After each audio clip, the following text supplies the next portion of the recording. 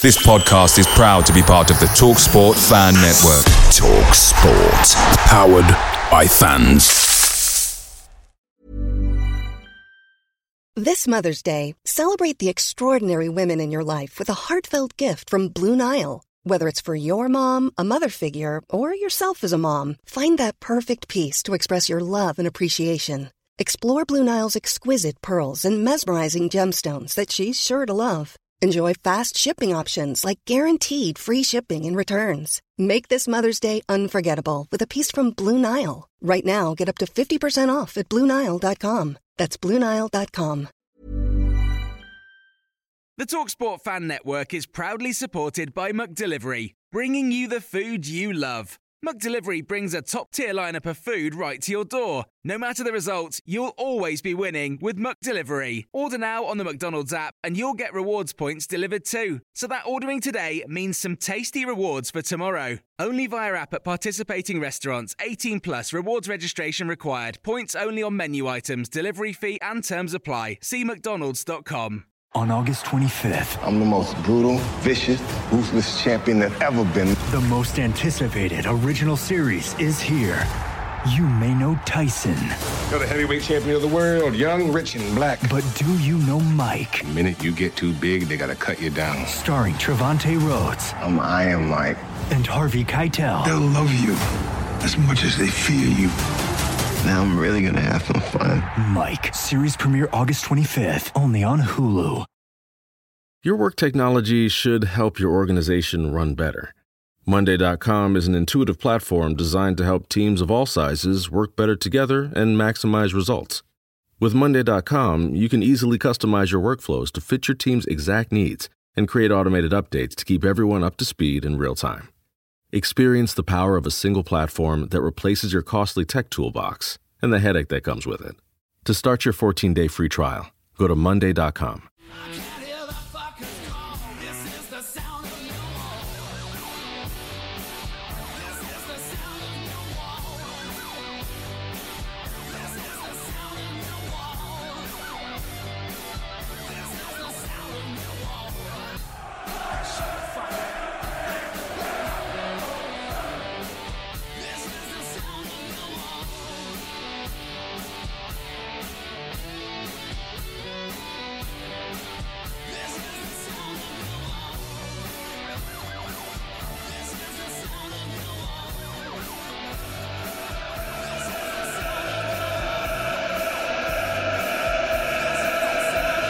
How's it going, everyone? Welcome back to another edition of That Mill Podcast. Hope you're doing well. Edition number 18 today with myself, Omar, and Mickey. Hello, pal. You all right? Yes, mate. All good. All good. All fucking hunky-dory and rosy. I think it's episode number 18. I know I'm just kind of testing myself now, but, you know, it's one of those ways, contentious ones which sometimes we don't remember. But it is number 18 today, indeed.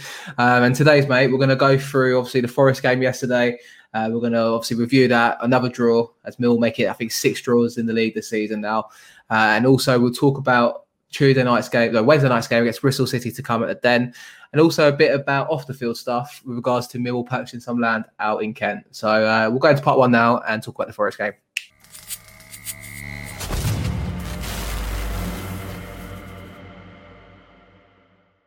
And welcome to part 1 of the show. As mentioned in the preview there, we've made it another draw this season, as Millwall now have 6 draws this season after going to the Forest City ground, drawing 1-1. Mickey, just we'll talk about the game more length obviously in a second, but just obviously another draw. I think it's 4 in a row now, 6th for the season in 8-9 games. How'd you feel about that, mate? What I don't know. What do you want to? What is there to say about it? It's we were warned how he played.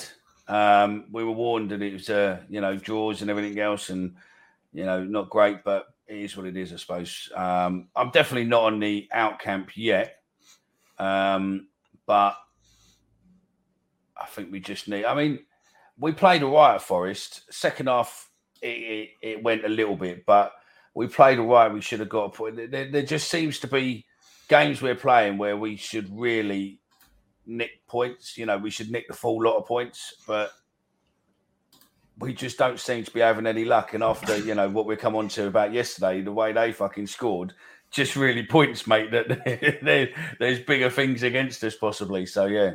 Indeed, mate. I mean, so on the game, obviously, we've lined up with a 3-4-3 formation of Bielkowski in goal, Murray Wallace coming in at left side centre-half with Jake Cooper on the bench. First time that's happened in a long while, as far as I can remember. Centre-half, Sean Hutchinson. Right side centre-half, Daniel Ballard. Wing-backs, Scott Malone and Ryan Leonard, with Saville and Keith Bell in the middle. Shea Ojo and Mahoney either side of Mr. Matt Smith, who got our goal in the first half. But we'll talk about that in a second. But, mate, what did you make of the lineup? Obviously, the contentious one there, as I mentioned, was Jake Cooper missing out. I mean, he's on the bench. He got dropped. I mean, I can't remember Jake Cooper ever getting dropped for a Millwall side. And it's rightly so. Right? I think me and Kai were talking about it on Thursday's show, and we both turned around and said, yeah, I think we probably would drop Cooper today. We probably would play Murray Wallace, because Murray Wallace has probably been maybe our best player so far this season, aside from Jed. Before I go on to that point, I'd like to just say welcome, Gary, and the rest of Millwall coaching team. Nice of you to listen to us. Well, they obviously listened to Thursday's show, took your advice and thought, you know what, let's try it this way and see where we go. So, do you know what, though? Because it was easy for him to regress to the norm. Think Hutchinson's back, Cooper might, Cooper's a threat and Cooper's good from set pieces. But Murray Wallace has been, ever consistent across most positions in the back four, back five. So he deserved to play. But, I mean, obviously, Cooper on the bench, mate. I think, his form hasn't been great this season, has it, so far? So it was a good decision, I think. No, his form's not been great since his shoulder and whatnot, is it really? But, very true. And also, I've been going on and on about it for probably best part of a year, but we don't know how much this COVID shit is affecting some of the players. Listen, it's not. We don't know. Oh, shut up, you tart. It's not bad. Listen, we don't know. So until we know better wise, I'm fucking right, you're wrong, and that's it. End of subject. But Cooper hasn't missed a game for COVID, though. No. So it's not affecting him then, is it? Do you know what? I hate what, do you know, it's fucking depressing sometimes you are. But no, look, I just think that it made sense to change the team of what we're used to, because it's the same shit every day where, we do it this way because that's how we've always done it. Well, when we don't do it how we're meant to do it, we sometimes perform a lot better. So I think we looked, the first little bit of the first half, we had to get into it because obviously new manager and the crowd atmosphere and the players' fault. But once we settled in, we seemed to dominate. We just couldn't, unfortunately, put more balls in the net, but we definitely dominated. And then it's the same shit. That goal from theirs, however fluky it was, and unfortunate that we can't show you it, but it was very, very fluky, and the players' heads just seemed to drop from that. Same as what they always do. We seem to be ahead, if we're leading, and then all of a sudden they score, we drop our heads, and then it's like sometimes they get another one or we come back, but they just seem to take forever before they suddenly pick their heads back up and start running again. I think it's a hard one. I think on the Cooper scenario, just quickly, I mean, for a side that prides themselves on keeping clean sheets and being hard to beat and, normally having the goal tally down to 0s and 1 against, we've only kept 1 clean sheet in 9 games in the league, 1 clean sheet in 12 in all competitions. That is an alarming statistic there, mate. And again, yesterday, we can see that goal. And I think we'll excuse the team because, as you mentioned, it was a freak goal. I think it's Max Lowe, isn't it, on loan from Sheffield United, the left wing back who was previously at Derby County. He's picked the ball up on the left-hand side. I think we would lose the ball in the build-up. I could be mistaken. And he's given the time and space by, I think, Leonard or Ballard on the right-hand side to put a ball in the box. And he's purposely aimed it towards the back stick, only for it to just come off his foot the wrong way and then somehow go into the fast stanchion of the goal and come back across the goal and just nestle into the back of the net. I mean, how's your luck, Mickey, mate? But before we talk about that guy in more detail, I suppose we best big up Matt Smith, seeing as he scored in the first half as well. He loves the City ground, mate. I think it was Shea Ojo, wasn't it, who crossed over to the right-hand side of the pitch, swapping with Mahoney, which was a good play from Rowett there to pick that up. Left-footed, ball into the box, Matt Smith's there, and beat the defenders with ease constantly throughout yesterday and took his goal well. Absolutely. I mean, I think OJ is going to give us a completely different dynamic because, the way he picked Smith out was on a dime, wasn't it? He just literally stuck that ball and it was perfect. The ball's what Smith loves. It was perfect. And if he can do that 2 or 3 times a game, then I think Smith will put him away every time. I agree, mate. I think, he could have got a couple yesterday, Smith. He obviously hit the crossbar in the second half when it was 1-1. And then that first half, like you said, mate, I think we didn't really create too many clear-cut opportunities. I think, obviously, like we said, Forrest had a lot of the ball early doors. The new manager bounced. Grabban had an opportunity, didn't he, first 5 minutes. I think it was good play down the right-hand side with Jed Spence, who puts the ball in just behind the defence. Grabban's running onto it. And Bielkowski, to be fair to him, gets down and makes the save. But you got to think, like, if our striker, it's like the Bradshaw scenario against Swansea a couple of weeks ago. We're both saying, like, he should have put it either side of the goalkeeper. And I think it was the same there for Grabban, wasn't it? But he came down with a middle flu later in the half, didn't he, mate? I think he took a little club off Bielkowski. Concussion injury. Hence why we got the extra sub. We got the extra sub. But if you watch that back, that opportunity where he's, I think it was the same one, wasn't it? Well, so he's gone for goal and then Bielkowski saves it, or was it another time when he's played through 1-on-1? Either way, when you see it on the TV screens or on, I don't know if the highlights picks it up or not, but Bielkowski goes to, no, this is another opportunity then, isn't it? He goes to punch it and he's punched the ball, but also clattered Grabban, and I mean floored him to the ground, to the point where I think he probably should have been taken off at that time. But like you said, we was allowed to make 4 substitutions yesterday because of concussion and substitution. First time I've seen that come into play, mate. But yeah, I mean, good that Grabban, kind of got the middle flu and disappeared, I think. Didn't come back to haunt us. Yeah, that fucker always scores, doesn't he, against us? He is a fucking absolute fucking nightmare for us. But yeah, no, look, at the end of the day, we got a draw. Was it a good draw? It would do. I'd rather take the draw than the loss, but I think we potentially had a couple. If luck was on our side, like it was with them, then I think we could have probably scored. We could have probably won that 2 or 3-1, to be fair, but we just couldn't seem to get that ball in the net. I think that first half, obviously, we were on top. We only had one clear-cut opportunity for me, though, obviously, where Smith has the header on goal and scores the goal. And obviously, they had the opportunity for Grabban. But in the rest of the half, it was there for us to take it. We had a few corners, set pieces into the box. And we probably should have been 2 up at half-time, really. We didn't have that opportunity come to us, but we should have created it and forced the occasion, I felt like. Like we said, we went down 1-0 half-time, 1-0 up, obviously. Then they got their goal. And like we said there, mate, it just kind of plateaued away, didn't it, a little bit? And second half, obviously, they scored that goal. First home game from the manager. First game in charge, in fact. Then it's like kind of, the crowd's trying to get on the team's side to try and grab that winner. I thought, towards the end of the game, it was really good end-to-end football. Like, I enjoyed watching it, thinking like it was almost like a basketball game at times. And it has that kind of feel a couple of times this season where teams are going back and forth, back and forth, back and forth. But yeah, I mean, I wanted to talk about some player performances and obviously get your opinion as well, mate. I think I will start with Connor Mahoney. What did you make of Mahoney yesterday before I play my cards here? I think compared to where he was the game before, I don't. Well, it was all right, but I you didn't see the Leicester game, did you? Neither did I. So no, I saw the highlights. Leicester, didn't he? I mean, I'll play my card now and say it. Mahoney frustrates me so much. Yeah, right? Mr. Non-consistent. And hear me out. He had an okay game yesterday, but bear in mind he's no Jed Wallace on the pitch. If Jed Wallace was playing yesterday, we probably would have won that quite comfortably yesterday for me. If the game played out the same way it did, we would have won the game quite comfortably. I think Jed Wallace would have been involved a few times to set up goals or actually have an opportunity himself.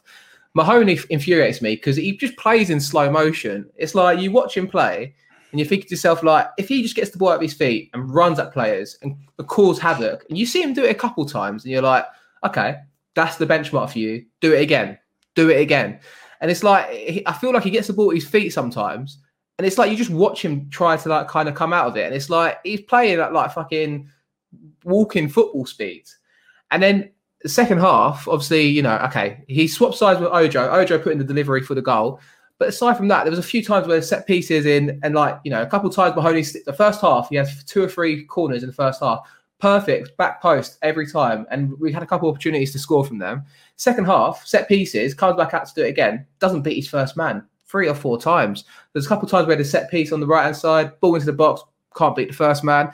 it's just infuriating, mate. And then to sum his day up, mate, 69th minute, he comes off having treatment from the physio. Yeah. I'm not going to speculate if he's injured or not. I think he's probably just ran his course. But to sum up a player's career at Millwall so far, it's chalk and cheese. First half, he was decent. Second half, he was rubbish. And then he goes off injured, potentially. You know what I mean? I think that's Mahoney's Millwall career in a nutshell yesterday. It's like,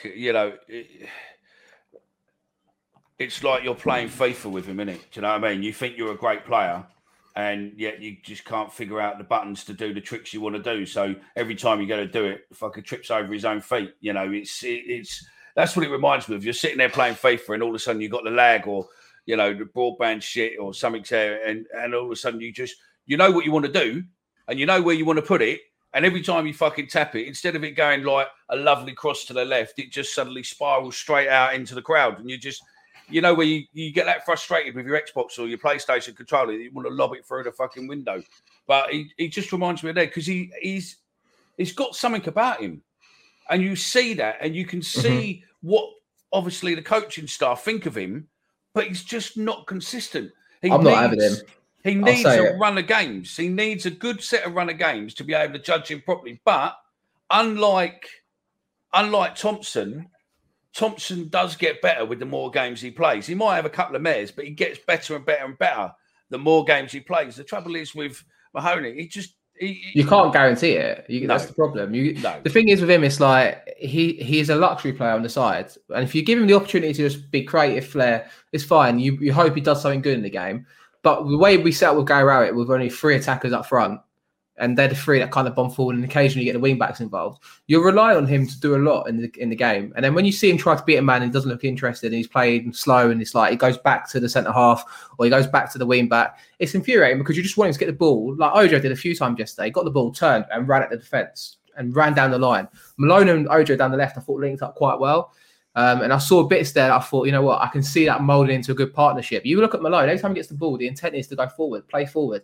Mahoney, it's just like a walk in the park.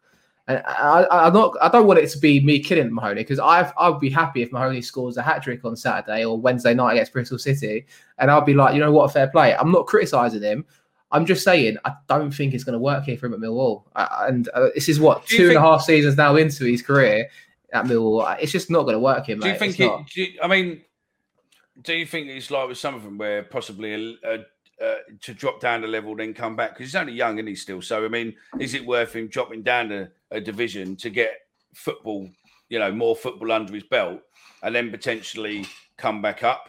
He's 24 years of age, right? So I'm just checking now. I've got his statistics for us here. Last season he only played 14 games. The season before he played 38, 2 goals. And then for Birmingham, he got 30 appearances, 2 goals. He's never had like a season where he's got 40 plus games under his belt in the league. And like you say, like he needs a run of games, but I don't think he's going to get that here at Millwall because the competition is rife. Bennett's injured again. There you go. Ojo, Wallace, there's players in there that are going to take the positions and fight with him for that. And I don't think he'll be up for the dogfight in that sense where he'll get the opportunity to play. And I think when everyone's fit, he'll struggle to even make the squad. And it's disappointing to say that because when he first came in under Harris, I remember that game against Real Sociedad in pre-season, he scores an outrageous goal. I think in the first game of the season, he assists Matt Smith's header, I think, or I can't remember what it was, but it's something like that. And, you're thinking like, okay, here we go. But then 2 years down the line, it's just, I don't think it's worked for him. It's not really kicked off. And I'm going to move on from Mahoney because I don't want it to be a bashing session and people think we're just bashing the players. But no, I don't think we are, though. I think it's just true. I mean, it's there for him and he's not done it. That's the problem. I think the thing is with our show is that we say how it is. We don't pussyfoot around. We don't fucking blow smoke up people's arses. But, he has got a quality player inside. But if he don't want to bring that quality player out every week, then it don't matter what he does. It's down to him.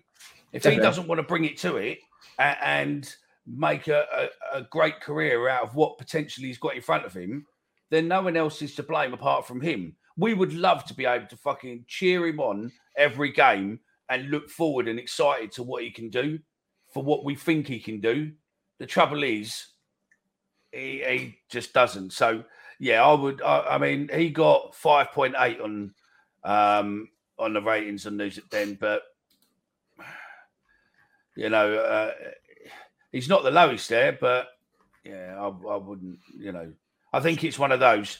Keep your options open and hope that he does perform. But in no way, I think this is us slagging him off. This is just constructive criticism as such. I think what we want is him to actually go on and perform how we all expect he can. Joe, who I thought was on his game yesterday, and you're going to have to agree with me today, I think. You can normally disagree with me, but I think he slowly shows signs of his form improving. A goal last Saturday, Jules Saville, I thought he was immense yesterday. He's coming back. Yeah, I think and that is a COVID effect. Maybe. I'm not going to deny or confirm it. He might have not even had COVID, by the way. It could have been a family member, and he might have been isolating. So you don't know if it's definitely the COVID effect. But obviously, transitioning to a new team at Millwall, we're struggling at the moment. But I thought Saville is a bright spark in that side. I thought like yesterday, he's the way he just reads the game. He's starting to see parts of him coming forward as well on the ball, and also I think him and Keith Bell have got a good partnership there. Keith and Bell, I thought, struggled yesterday early on, gave the ball away 3 or 4 times. He fucking hammered people. He hammered people. Yeah, he constantly fouls them. Don't get me wrong. He was lucky. When he got that yellow, he was lucky not to be on the second yellow by then and be off. Yeah, well. Because he was going through people like a fucking steam train, which is what we want. But he's got to use his noddle a bit. And some days, some refs, what did he do? 4 or 5 fucking hard tackles? In the first half, he could have been booked, probably. But the thing is, like, that's what's good about Keithton, right? Against teams like Forest, where you got tricky players like Joe Lolly, Brennan Johnson, players like to get on the ball, you want Keithton in there to break up play. And if it means give a foul away, give a foul away. But it's a smart way of doing it where you don't get booked till 60, 70 minutes before you get subbed off in the end. Yeah. So it's definitely like his uses off the ball are clear to see. It's just when he's on the ball and he's given time to play a pass, that's when you're thinking, what's he going to do here a little bit? It's like, that's not that for him. How do you think Billy did last night when he come on?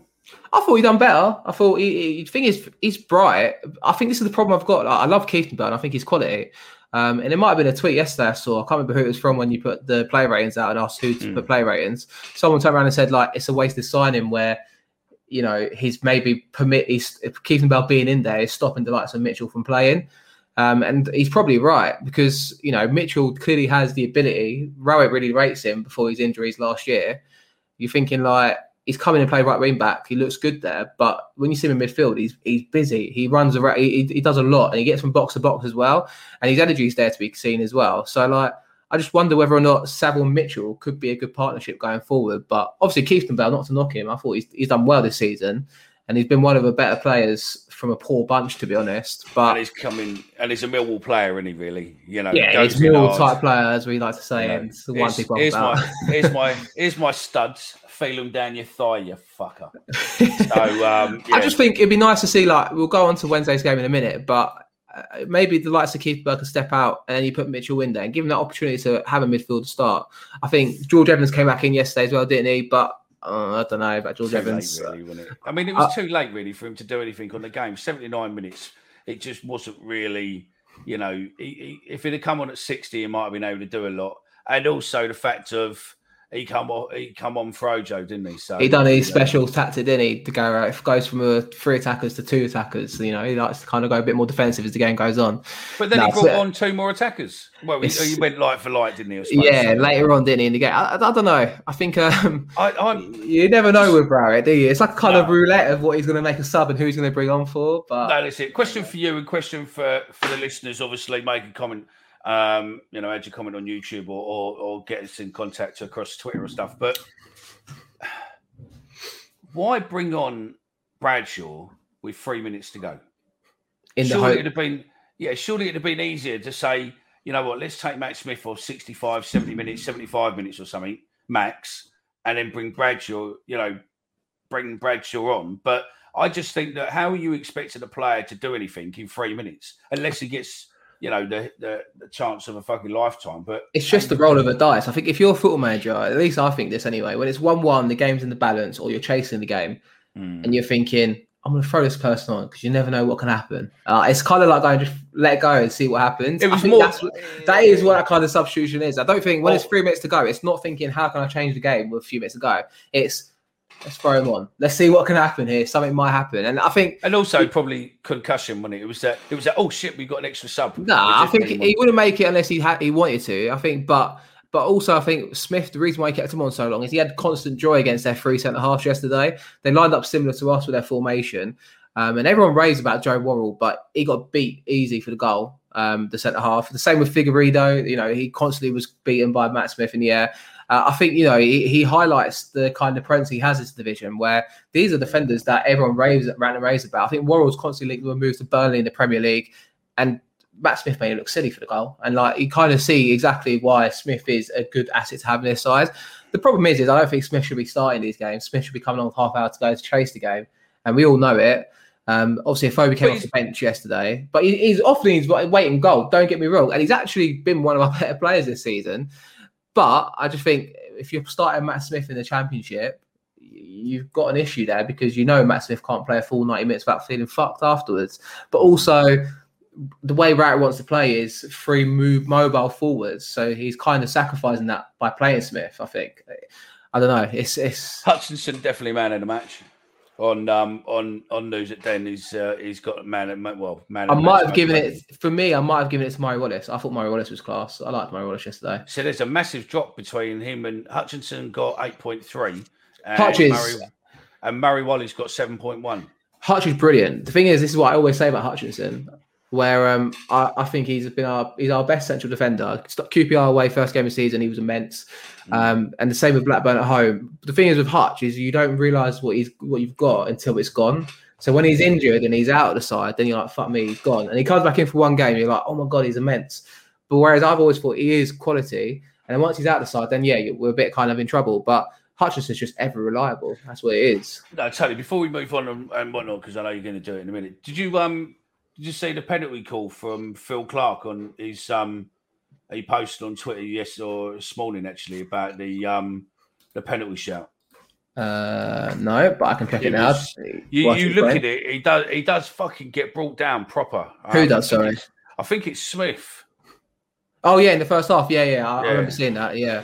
It's he does get pulled down by his shirt, doesn't he, in the first half, and it should be a penalty, but we ain't got VAR, have we? So we can't really. And also, there was that other bit, wasn't there, where the ref should have done a drop ball when he just fucking let it go. And if Millwall had scored from that would have been quite controversial. I think it's because we cleared it and it hits him and it falls to a Millwall player. So he's like, play on. But yeah, I don't know it's a bit of a grey area. I know people will think if it hits the referee, it should stop full stop. But if it's the team gets it back afterwards and they can play on, I don't know. Maybe that's a bit.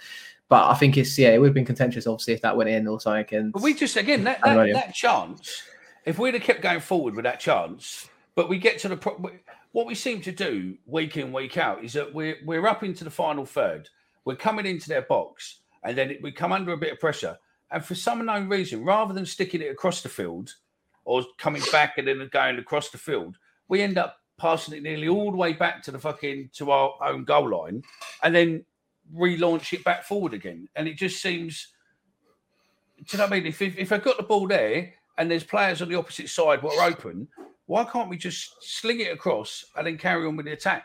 This pass back all the time is doing my fucking nut. I put it down to creativity, because we don't want to lose the ball, and then there's no player that wants to kind of take the game by the scruff of the neck. You look at the midfield of Keith Saville, neither of them are really ball playing midfielders that like to get on the ball and try to thread a pass. And you look at the front three, Shea Ojo and then obviously Mahoney, them two are the only ones in the side that can kind of look for a forward pass. I thought Leonard done well yesterday as well, by the way, down the right-hand side, up and down, constant engine there, basically. But you want a few creative flair players in there that can also put the effort in. If Wallace was there, maybe it's a different story. But yeah, I think overall, mate, another draw anyway. I said on the show the other day, and I know you said earlier, you're not right out yet, and neither am I. But I turned around to Kai and said, if we get to 15 games and we've got 15 points or less, I think Rarrett's gone for me. That's the point where I will start to turn, because the fixtures are looking favourable. We've got Bristol City, Barnsley, Luton, and then tough trips to Sheffield United. But after that, we've got Stoke at home, Huddersfield away, Reading at home, Derby at home. There's a good chunk of games there up till the middle of November where I think we've got to put a performance in and try and get a run of games going. If we don't, and we find ourselves below 1 point a game after 15 games, I think that would be the cut-off point for me where everyone starts turning on the manager. We've got a scenario where a lot of people turned on him. Probably about a third of the management have turned on him. Third of the fans have turned on him. But we're slowly teetering on the edge where I think if it keeps going like this way, I think... Who would you have, though? Chris Wilder. Would you? I think he'd be game as well. I watched an interview with him with James Lawrence Alcott on the 72. It's called YouTube channel. Yeah. Really, really good YouTube channel. I think Wright's been on it earlier this season. It's the FA. It's the FA one, isn't it? It's the EFL. Sorry, it's the EFL official one. Yeah. Anyway, so and in the interview with Wilder. Guest appearance from a German Shepherd. Welcome, Ruby. And in that interview, he turned around and said, "I'm realistic. Where I know, like, I'm an English manager, I probably won't get a Premier League job, despite getting Sheffield United up to the Premier League after promotion and another promotion from Championship." He turned around and said, "I'm ready to go though. I'm looking at Championship, and if there's an opportunity that arises itself, I probably will go for it." And I think if I compare, Sheffield United is a bigger fan base than us, that they get bigger gates every week, but his track record of, like, I think he was at Oxford, Northampton beforehand. I think he'd suit a Millwall. I think, and also he plays the formation at Sheffield United that Rowett's trying to emulate here. 3 central defenders, 2 wing backs. Here's the lowdown on lowering bad cholesterol from Leqvio. Lowering bad cholesterol is hard, but you could do hard. You live through 5 fad diets, 11 sleep training nights, 9 mediocre middle school recitals, 1 heart attack. And with Leqvio, you can lower your bad cholesterol and keep it low with 2 doses a year after 2 starter doses. Prescription Leqvio and Glycerin is given by a doctor for people with known heart disease on a statin with diet who need more help lowering bad cholesterol. Common side effects are injection site reaction, joint pain, urinary tract infection, diarrhea, chest cold, pain in legs or arms, and shortness of breath. Results may vary. Learn more at Leqvio.com or call 1-833-537-8462. Ask your doctor about Leqvio. That's Leqvio. Lower, longer, Leqvio. On August 25th, I'm the most brutal, vicious, ruthless champion that's ever been. The most anticipated original series is here. You may know Tyson. You're the heavyweight champion of the world, young, rich, and black. But do you know Mike? The minute you get too big, they gotta cut you down. Starring Trevante Rhodes. I'm Iron Mike. And Harvey Keitel. They'll love you as much as they fear you. Now I'm really gonna have some fun. Mike, series premiere August 25th, only on Hulu. It's eerily similar, where I think if we had a fresh mind coming potentially, I'm not right out yet, and I'm still not. But I think if you look at the market that's out there for managers, if Wilder's still available in 4 or 5 games time, and we're still struggling, and we're sitting on 2 wins out of 15 games, I think we're not a sacking club, but it'll be tempting to roll the dice, especially if Wilder's interested for me. I don't know what you think, mate. I think Wilder would be a good call. I mean, I'm normally always, I normally always turn around and say, right, and sorry to interrupt there, but I normally always turn around and say, I always back the manager, and I'm still backing the manager now. But even I'm getting fed up going to watch home games and thinking, it's boring. There's nothing about this at the moment aside from Jed Wallace and Danny McNamara when he's playing because he's one of our own, and Billy Mitchell, and then boring. It's predictable. It's one-dimensional. Like, mate, me and you watched the game a couple of times, seen together at the Den, and you just know what's coming. It's just boring. It really is predictable, and also, I think he's in a crossroads scenario that I've said for the last 3 or 4 weeks, where he's either got to stick to his guns, which is what he's doing by the looks of it, or he's got to think, let's adapt and bring the fans back on side. If he rolled up with a 4-4-2 formation and we lost 2-1, but the players were running non-stop all game, creating chances and unlucky to lose, they'd go off to not a standing ovation, but an applause at least. If we lose 2-1 on Wednesday and we play his formation and it's uninspiring, we go 1-0 up and then we sit back like we tend to do so, and then they score 2 goals in the second half, they go off to boos because it doesn't resonate with a lot of the fans. I might be talking absolute nonsense to a lot of people, but be interested to see what people think. But I don't know. I just think he needs to change it a little bit to get the fans on side for me, and I don't think he's doing that. And if the results don't turn with the favourable run we've got coming up, how long do you give him, mate? Like I said, if he's 15 games in and he's got less than 15 points, that's less than a point per game, I think he's gone personally for me.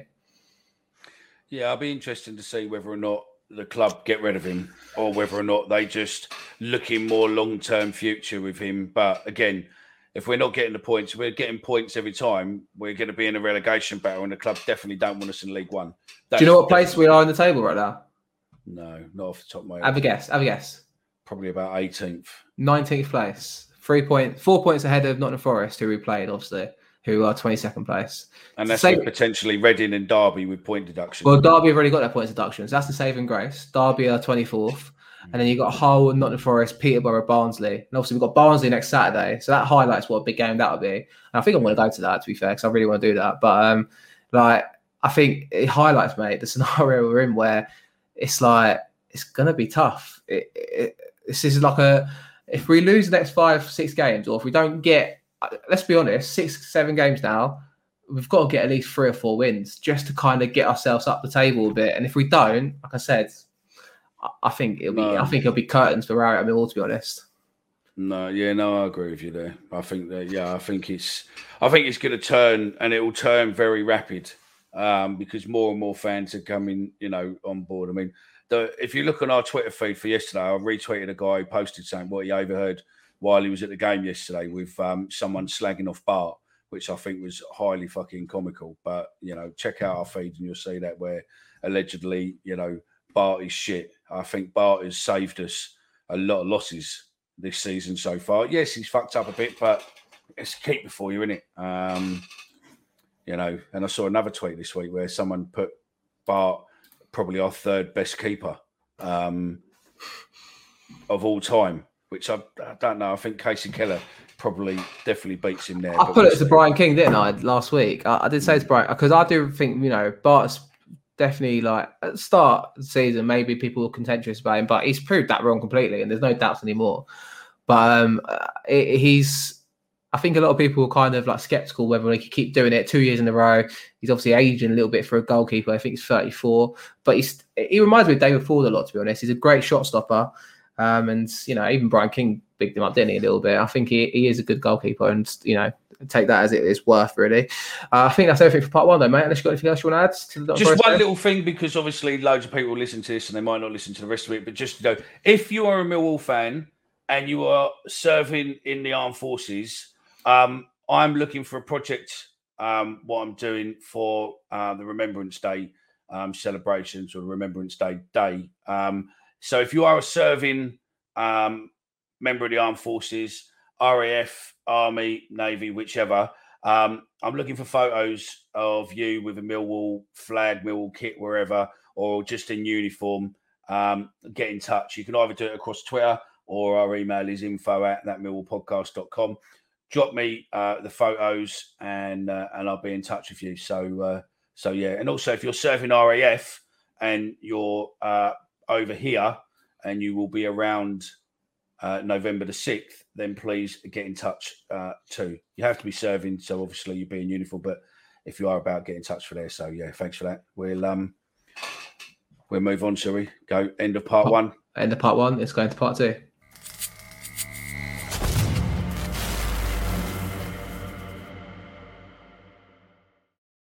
And welcome back to part number 2 of the show. Mickey, we're going to talk today a little bit anyway, not because we've done quite a bit of start of part 1 there, but Bristol City on Wednesday night, mate, at the Den. Bristol City, I think they're in a similar sort of predicament to us, I feel like. They've had a better start, though, where they've got a little bit of run of form going. They're currently sitting 8th place. And like before the season, a lot of people were kind of thinking Nigel Pearson's in charge there, the ex-Leicester City manager. No one's quite sure what to expect from his side. But they've got a decent run together. I think they're unbeaten in 5 or 6, and they drew on the weekend at home to Fulham. So they're going to be no slouches, mate. And they come back, didn't they? They come back from being 1-0 down as well. So they beat QPR away as well, I think, last week. So, it's going to be a tough game. What are you expecting and hoping going into this one, mate? Hopefully Jed's back. That's the start. But what do you think we're going to get from the Millwall side on Wednesday night at home? I think it's going to be hard. I mean, you look at their games. I mean, they've drawn with Blackpool. They've beaten Reading. They've beaten Cardiff. They've drawn with won a few. You see, that's the difference. You see, we've not had any wins. They've had a few wins, which is, and they're all close games as well. This is the thing. Like, they've got over the line when we've not been able to, have they? Yeah.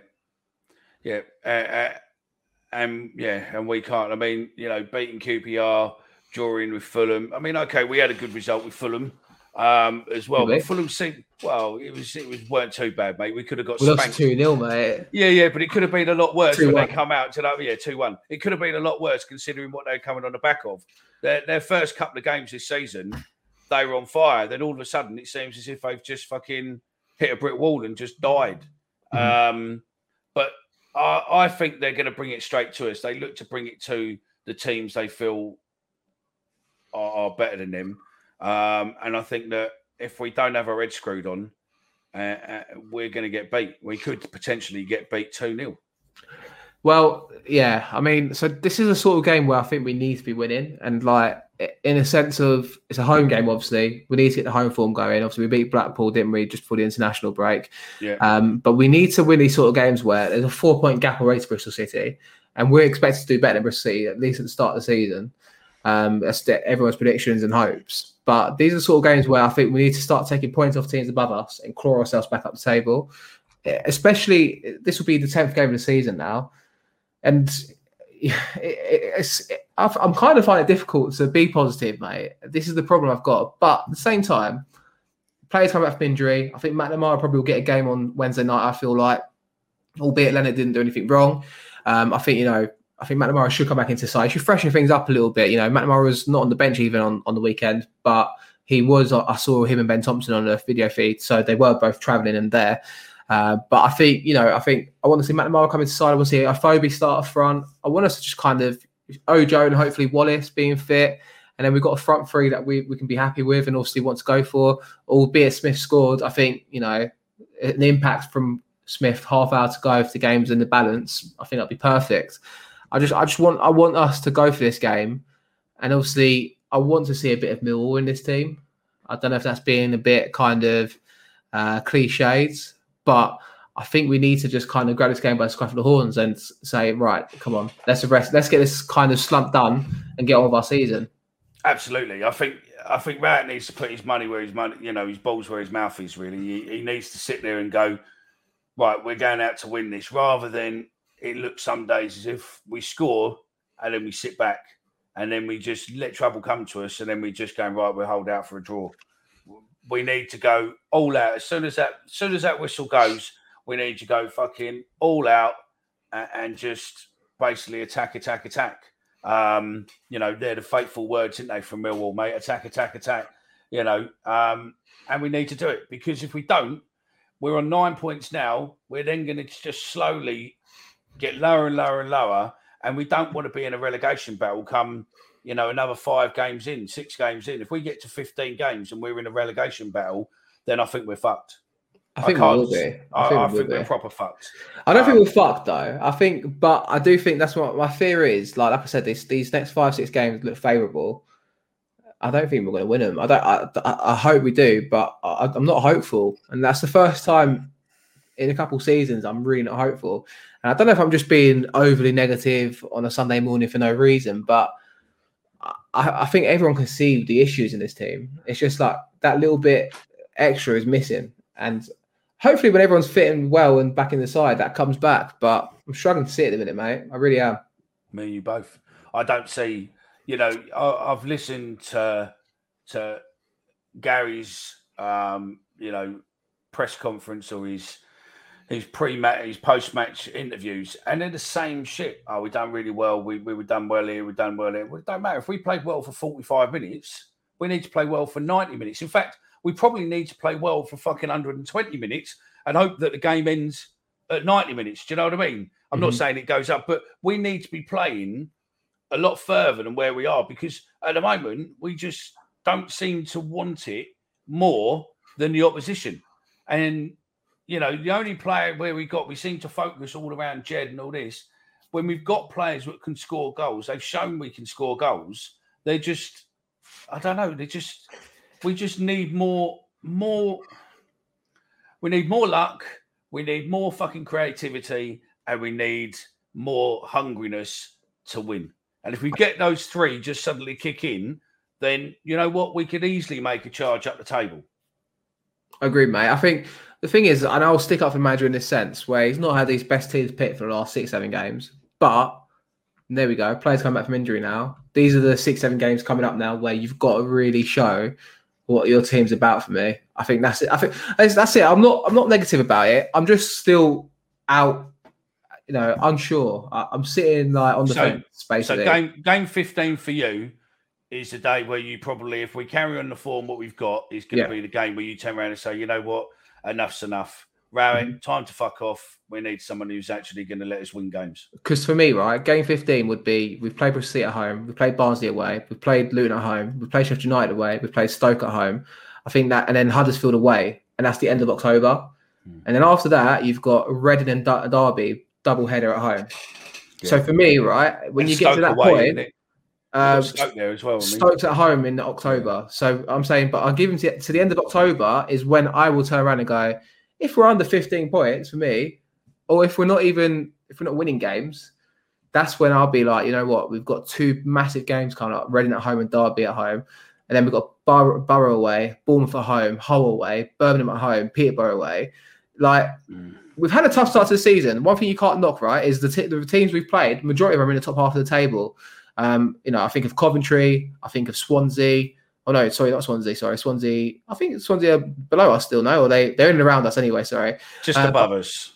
But I think of Blackburn, I think of Fulham, I think of Cardiff, teams that are normally up to that end of the table. Same with QPR, who a lot of people kind of fancy to do well this season, albeit their form's really plateaued the last 3 or 4 games. I think, we have had a tough start to the season. No one can knock that. But these are teams that we really hope that we'd be competing against and be at the top table with. But yeah, as I said, mate, 15 games, that takes us up to after Huddersfield away. And if we're less than 15 points, then I'll be really sceptical about this season, to be honest. I think that we want us to do well this year, but if we're doing less than a point a game, that's relegation form. And that's when alarm bells have to be ringing, surely.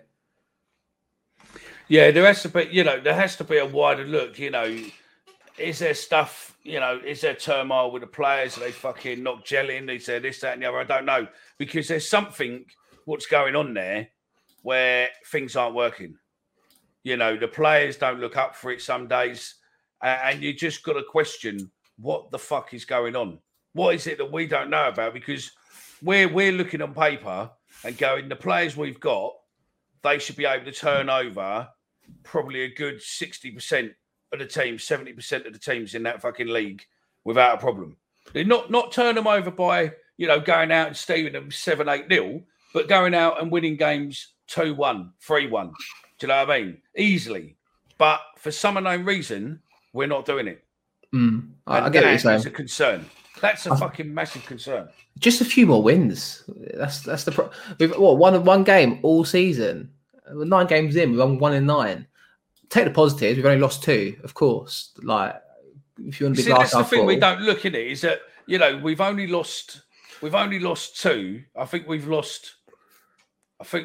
not doing too bad. We lost to Cardiff, didn't we? And we lost to. It's escaping me now. Come on, save me, Mickey.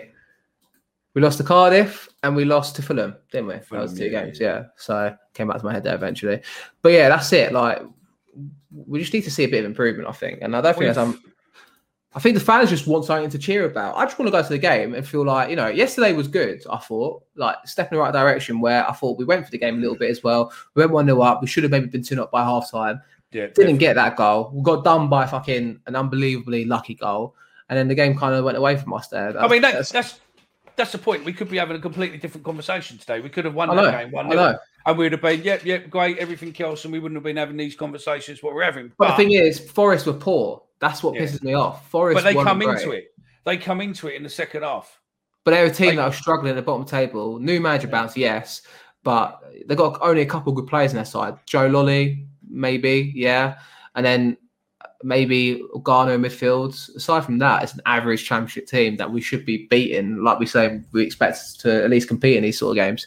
But I want to move on from Millwall now. I think what we want to do actually is, or at least the playing side, give me a score prediction for Wednesday's game, mate. I think I'm going to go 1-1 draw. Do you know what? That's what just come into mind as well. I think a 1-1 draw. But to be fair, I'm going to go 1-1. I'm not a betting man, but if I was... Who are you going to... If I was a betting man, I'm not a betting man, but if I was, wink, wink, I would say back 1-1 every week. Just do it. There's no harm. Yeah, back 1-1. I would back 1-1 and back Jake Cooper to score. At one point, you're going to have. Well, not Jake Cooper now because he's not on the team. No. But 1-1 Jake Cooper. Yeah, what are the odds on that for Wednesday? But he's not playing anyway, so well, he probably won't. Who knows with what team we'll get? But yeah, we both say it's probably going to be a draw Wednesday. Should we do a fiver each? I can't bet on football, mate. I don't know what you're on about. Oh, yeah. I'll bet on football. I'll put a fiver on us to have a 1-1 draw. I like it. We'll see what happens, mate, and we'll come back to it on Thursday show. Before we go, though, I want to spend a few minutes, mate, just to get your opinion on. I'll start off by reading a letter actually that was obviously circulating online the other day. Dear resident, it gives me great pleasure to write to you on behalf of Millwall Football Club following our acquisition of the land opposite your home along Falcon Road. We've acquired this land to build a high-end training complex that will be the new training ground for our club. Open and thorough engagement with the local community is something that the club prides themselves on. And as such, I'd like to invite you to a meeting on Monday, the 4th of October at blah, blah, blah. We feel it's imperative that our neighbours and residents are consulted prior to the planning application process commencing.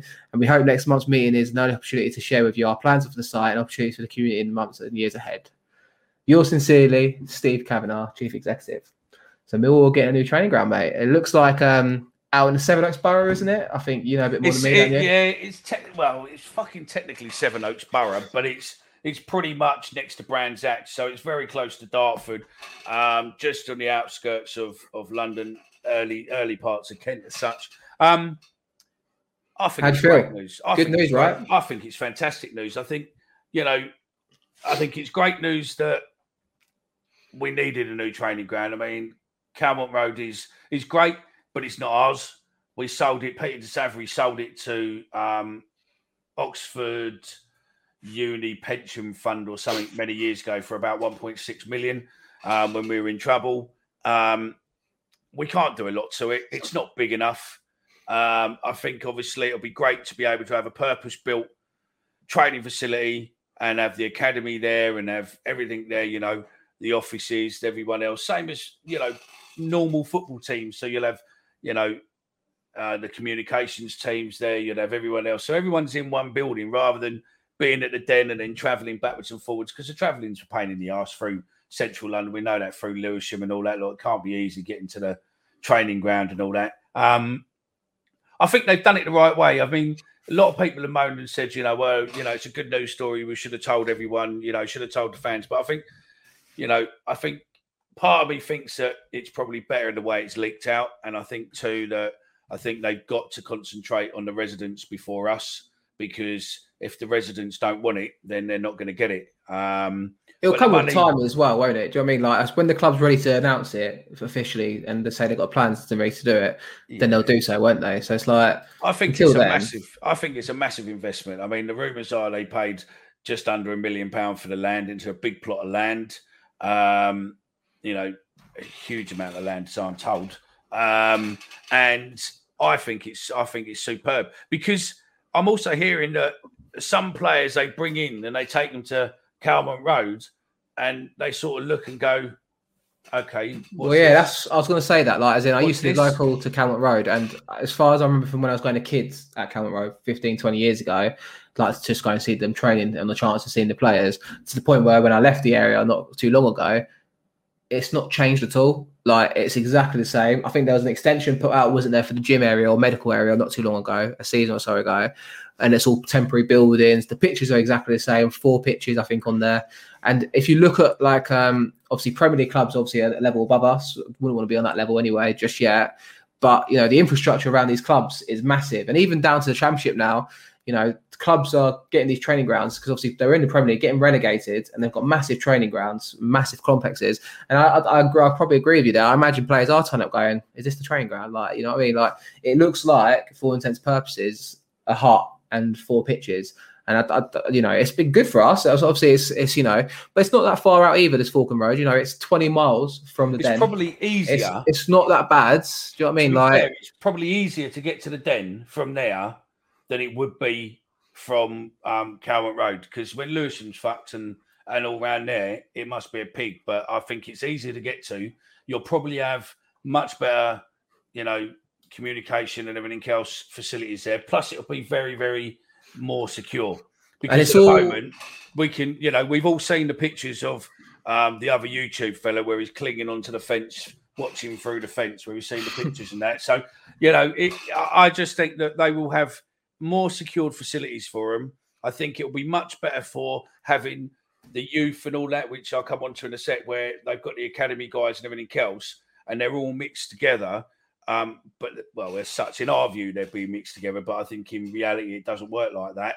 But to have state-of-the-art, don't forget, we're probably looking realistically, by the time we look at planning, consultations and everything else down the line, we're probably looking 5-10 years down the line before there's even a brick on the ground. And probably a £5 to £10 million project if it goes ahead. But that's $5 to $10 million. Cheap.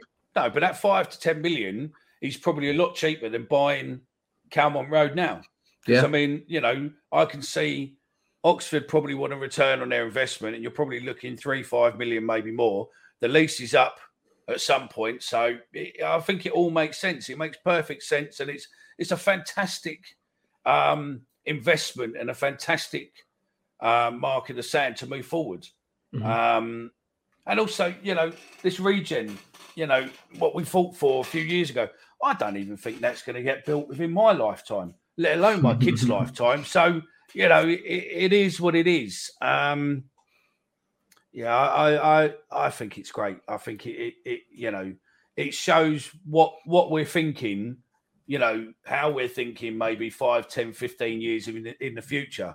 So, and I can see it only really giving us a benefit. But, yeah, we'll wait and see. I don't think there's any real neighbours around there, apart from obviously a few houses. But I think it's right near Brands Hatch. So, again, I think it's going to be great. Definitely, mate. We'll have to wait and see, like you say. So I think, I agree with you. I think it's all good, promising for the future. And that's, at least it sounds like, Berylson, I don't know how much involvement he'll have this, but end of the day, he's our bankroll, isn't he? So is he, or is he going to be a sponsor driven? I don't know. We'll see. But I think he clearly, obviously, is pushing these sort of things. And obviously, the club is expanding. And that's obviously a good thing for us. And obviously, it can only be good news for Millwall. So if people want to be negative about it, try and be negative. But I think it's only going to be a good thing for the long-term future of the club. I think I'm out of time, mate. I've done everything I need to do today. Anything else you want to add into the show? No, just a bit what I did earlier with the armed forces side of it. There was something else, but I can't think of it now. But no, not really. If you're new around here, go on. If you haven't listened to the Brian King interview where he done the review, tune into that. Check through our back catalogues. You see, obviously, there's loads. My job there. Here. There's loads there, but at the end of the day, it is what it is. But I'll just shut up now and I'll good. Let you go. It's all right, mate. If you're new around there anyway, be sure to like and subscribe. If you've enjoyed the video, be sure to let us know what you think in the comment section below. We also upload this on audio to Spotify, Apple Podcasts, Amazon Podcasts, any sort of app on your phone to do podcasting. We're pretty much on it. If you are listening on there, be sure to give us a review. 5 stars, be great. And anything you want to say, we always appreciate any sort of feedback. Check us out on Twitter, @ThatMillPod. It's all at the bottom of the ticker here. Instagram @ThatMillPod, TikTok @ThatMillPod, and obviously, like Mickey said earlier, email us if you like on info@ThatMillPodcast.com. And we'll be back probably on Thursday because obviously we've got the Wednesday game, maybe Friday, depends when we can get it out for. To talk hopefully about a positive Millwall 3 points. Just one thing. Go on. Our shows go out at the moment. We're going out on Mondays and we're going out on Fridays. Right? Or Thursdays. Or Thursday, but we're going to say Friday for the point of this conversation. What I want now, we're going to say Friday. Okay. 94 men per week die from suicide, and 40 men who work in the construction industry will be dead by the time you listen to Friday's episode. So if you're listening to this Monday, that's great. But by the time we do our show and it comes out on Friday, we would have lost another 40 men due to suicide who work in the construction industry. So look, all I'm saying is it's never that dark that you can't talk to anyone. Our DMs are open. We will always put you in contact with other people. The club are always open. You've got the Proper Men's Club. You've got Rob Hoyce. You've got people who we've done shows with before. They are all available for you out there. And just remember, it's perfectly okay not to be okay. And just always talk. It's a lot easier to talk rather than go ahead and do something really, really dark if your mind's there. So I just wanted to leave you that if you're listening to this when it comes out on Monday, by the time you listen to our next episode on Friday, we would have lost 40 men to suicide who work in the construction industry. Sorry to leave it on a bit of a downer, but it's a big fact what we need to put out there. No, it's nicely put, mate, and agree with everything you say there. And yeah, I think that's everything from us. We'll be back on Thursday or Friday for our next show, and look forward to it. See you soon. See you later. Bye.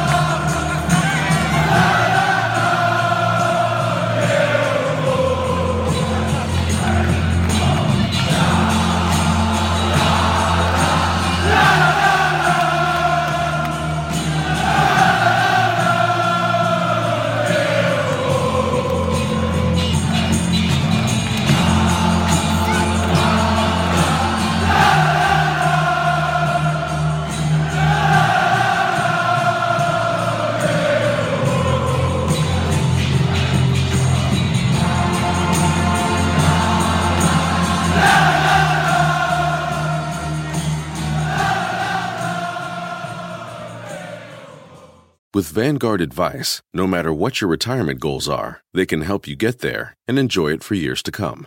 The financial journey is all yours, but you never have to take it alone. That's the value of ownership. Visit Vanguard.com and explore Vanguard Advice. All investing is subject to risk. Fund shareholders own the funds that own Vanguard. Services are provided by Vanguard Advisors, Inc., a registered investment advisor. This week on RVER, sponsored by Progressive Insurance. I'm sorry, I can't operate on that vehicle.